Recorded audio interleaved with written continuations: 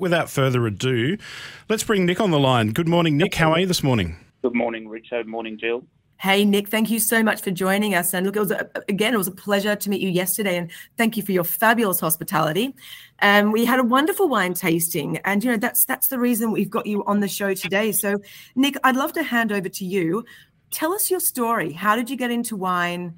Why Clovely Estate? Go back 2 decades and give us the journey.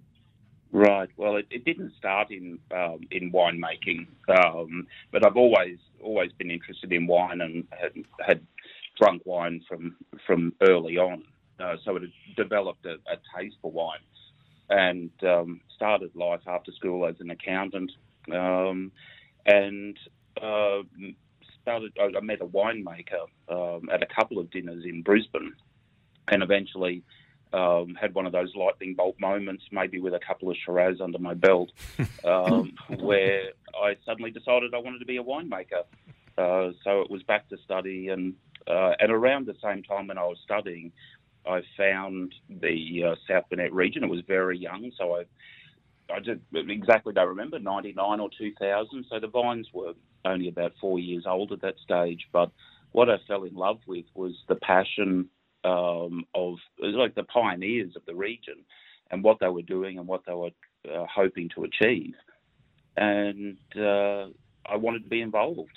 Being born and bred in Queensland, I could have travelled down south, and I did in my early years, but it just wasn't for me. And when I saw the energy and the spirit in the South Burnett, I just wanted in.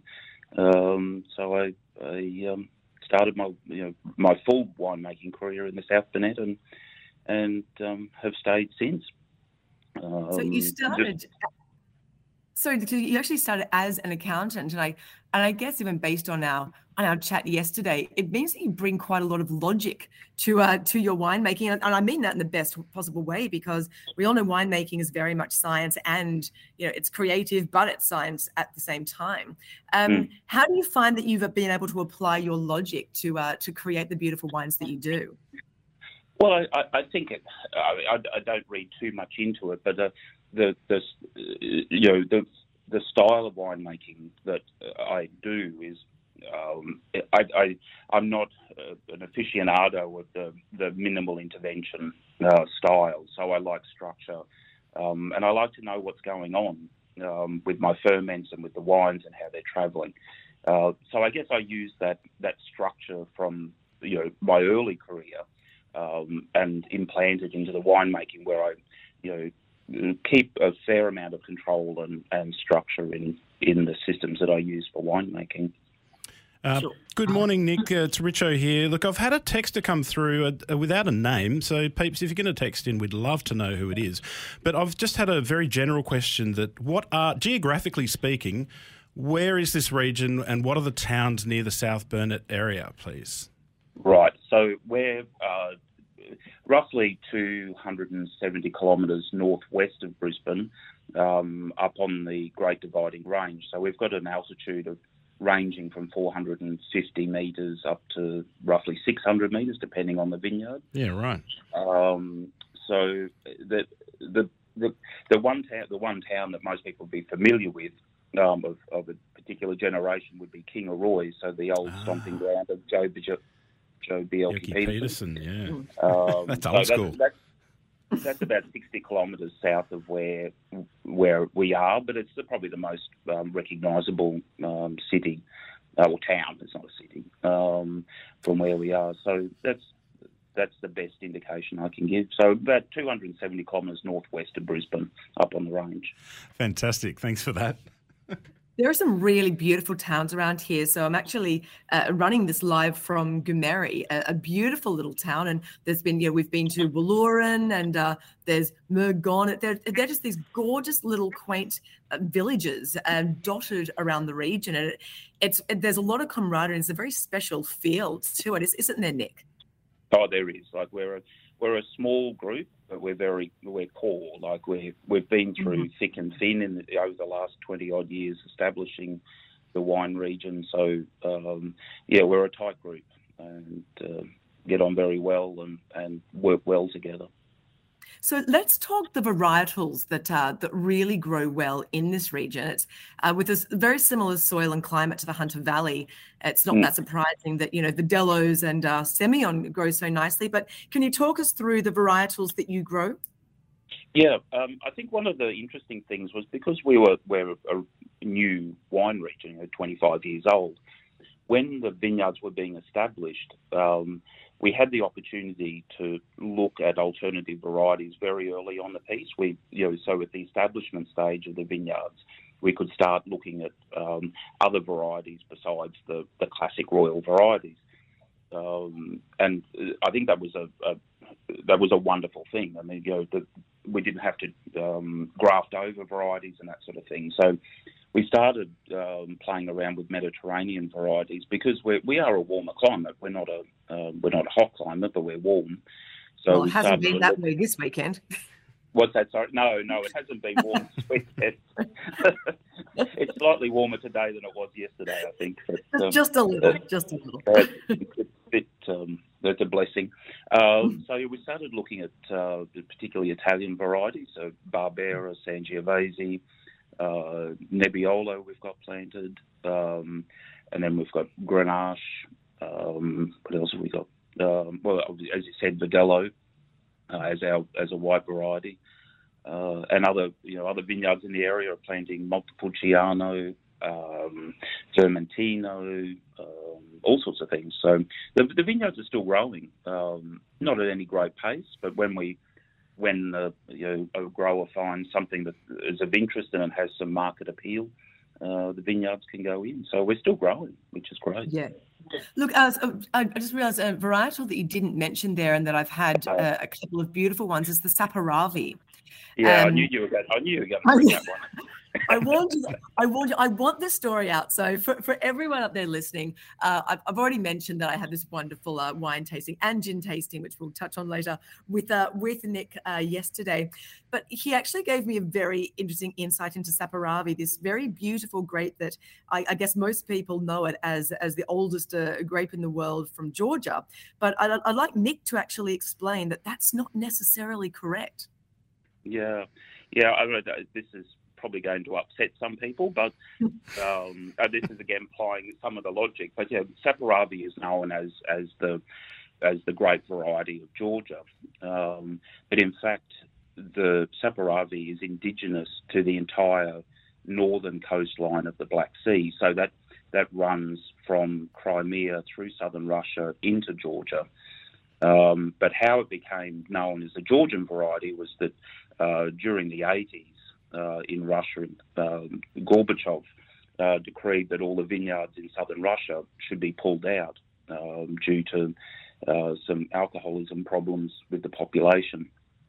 And they didn't pull, I mean, it's a long way from Moscow, so not everyone pulled all their vines out and left some there, thank goodness. But while they lost their wine industry in the 90s, the Georgians picked up Saperavi and ran with it and claimed it as their own, which is fine. Someone needed to run with it, but it certainly doesn't make it a Georgian variety, and it is indigenous to that region in the entire northern coastline of the Black Sea.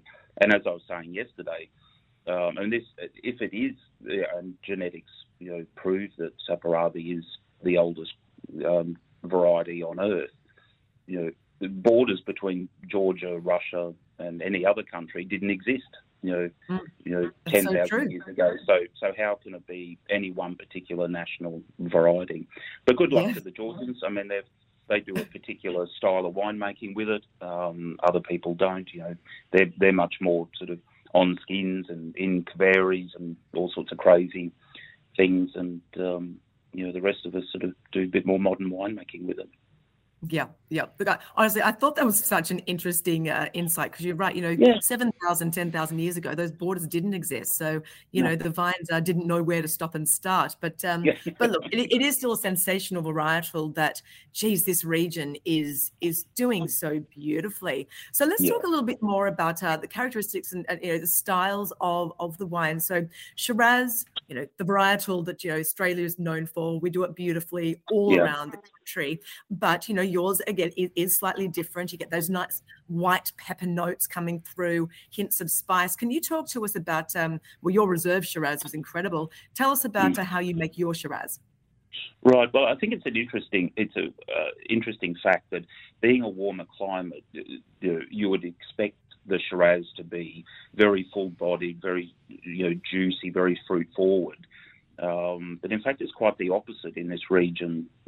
We've noticed that the Shiraz are much more of an elegant style. So we're only reaching sort of alcohols around the sort of high 12s, early 13% alcohols. But with a delicacy and elegance to it, and so you do see more of that white pepper, slightly savoury. But the spectrum is more in the red fruits than in the really darker fruits. So I employ rather a light touch with the Shiraz. I'm personally not a fan of the big brooding style that you need to chew through. And I prefer something far more sort of light and delicate and drinkable. So I do have a light touch with my Shiraz, but extract exactly what I want from it. So it's got some structure, but with elegance, not with grunt. I think elegance, that's exactly the word that I was going to use. Really beautifully refined, elegant wines, and quite light on the alcohol content, which is also very nice, and definitely the way that people are tending towards with their drinking.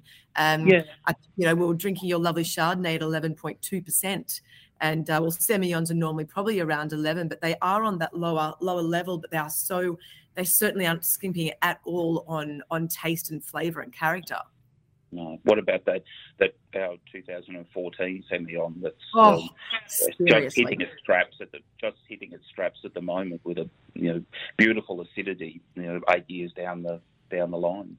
Nick, sorry, Jill. Nick, I've got a question. Sort of from a consumer point of view, it's something that I see regularly because I work at Uncle Dan's. So this beautiful light kind of more savoury, more spicy version of Shiraz, which I adore. Like, I'm on board, mate. Like, well done, thank you. But from a consumer point of view, was there a consideration, and has the region had a consideration about this Syrah versus Shiraz? Where do you stand on that? Do you have an opinion on that? I do. I'm not. I don't want to change the name. I think I know it's stylistically Syrah is the some people consider it the lighter style. I'm more than happy just to continue calling it Shiraz. I mean, Syrah is simply just the French word for Shiraz. Sure, yeah. So I really don't see a need to do it. I think it could confuse the consumer. It can open some, make it a bit clearer for consumers as well. If they see a Syrah, they know it's the lighter style. No, it's a tough question. I know, because I've done a masterclass on this, and I've had Shirazes that taste like Syrahs, and then I see a Syrah from McLaren Vale coming in at 15%, and I think, well, okay, that is confusing for consumers. But no, I think it's great to sort of delineate that sort of lighter, fresher style, and looking forward to having a taste. Yeah. I think, and see, I wasn't particularly I don't necessarily strive to make a particular style of wine. The fruit should do the talking during vintage. Absolutely. No, I mean, you got to make what you get, right? And that's why we're talking about this lovely new region, the South Burnett wine region, because, we don't know it down here at all, mate. No, you won't. And look, not to be negative, but, there is some negativity associated with wines from Queensland, like, how can you grow grapes in Queensland? They don't grow on Hastings Street at Noosa, so how do you do it? Yeah, well, they're not growing on Burke Street in Melbourne either, so... No, exactly. They used to, but they don't now. Thankfully, we're, as the crow flies, we're quite close to the coast, but there's a dirty, great big dividing range. Yeah, exactly. That really gives us the opportunity to grow grapes up here and grow them successfully. So will you find them in Melbourne? No. Not yet.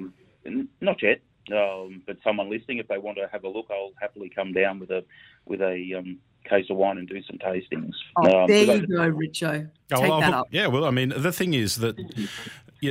as from a consumer point of view, again, and a commercial point of view for a big business like mine, obviously that it's important for us to get your wines into Dan Murphy's in Queensland first, right? And then get them sort of, smaller, I think smaller boutique places would be able to sell smaller boutique wineries better down here in Melbourne. But, I think, once again, Jill, hats off to you, because without you, we're not having this conversation down here. That totally. And so further to that, Nick, how can people taste your wines? Is it that they can order online from your website, or is it only cellar door? No, we've got a very efficient online presence. All the wines are available online and packed up nice and tightly for successful postage. Of course, the cellar door, like any cellar door, is a beautiful experience. And I think there's something nice about tasting the wine when you're in the vineyard where the fruit came from. So cellar door online. We are in a few, particularly in Brisbane, some of the more independent bottle shops. But of course, we've got a fairly wide range, so there's only probably 2 or 3 of the wines from the range are in any particular bottle shop. Yes, and you actually do. You've got a lot of absolutely fantastic range, and it is a gorgeous cellar door. So for people wanting to check this out, this is Clovely Estate, Clovely Estate. They really are magnificent wines. But just before we go away from the cellar door, what you also do is this wonderful gin distilling.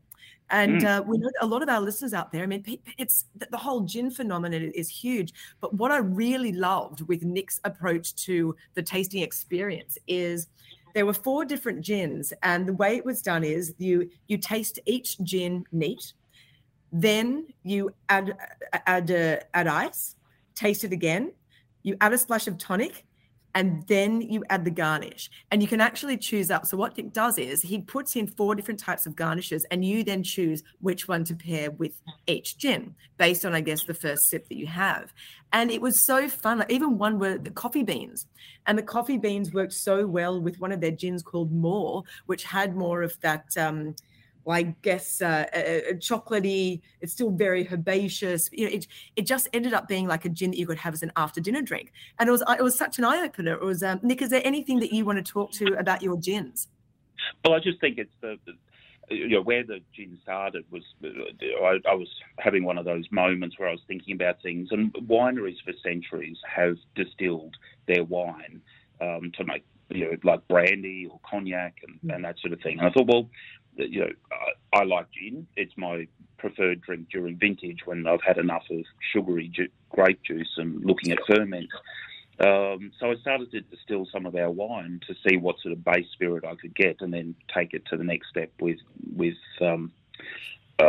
gins. And see, it's quite a different scenario, because most of the gin distilleries white spirit distilleries in Australia just buy their neutral spirit from a supplier, and then they use their creativity to come up with their gin style with their selection of botanicals.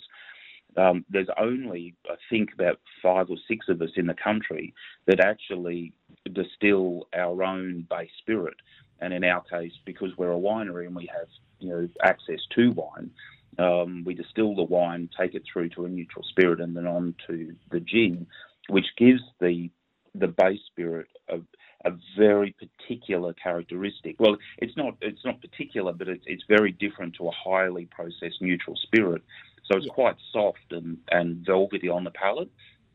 You don't get that aggressive hit of ethanol. I mean, of course, it is ethanol, but it's not aggressive. It's a very soft, flush style of ethanol. So the gins are ideally suited to drinking neat with a bit of ice in it, and really delving into the flavours and the aromatics of the botanicals, because it's a pleasant experience, not a difficult one like many white spirits. Sure. Look, I was really blown away by your gins as well, and I'm not even a massive gin drinker, but I think I will be now. So what else does Clovely Estate offer to people who are coming for a day trip, or hopefully a weekend trip by the end of this show? People who want to. You have accommodation. You serve some food. Can you tell us about the whole offering that Clovely Estate has?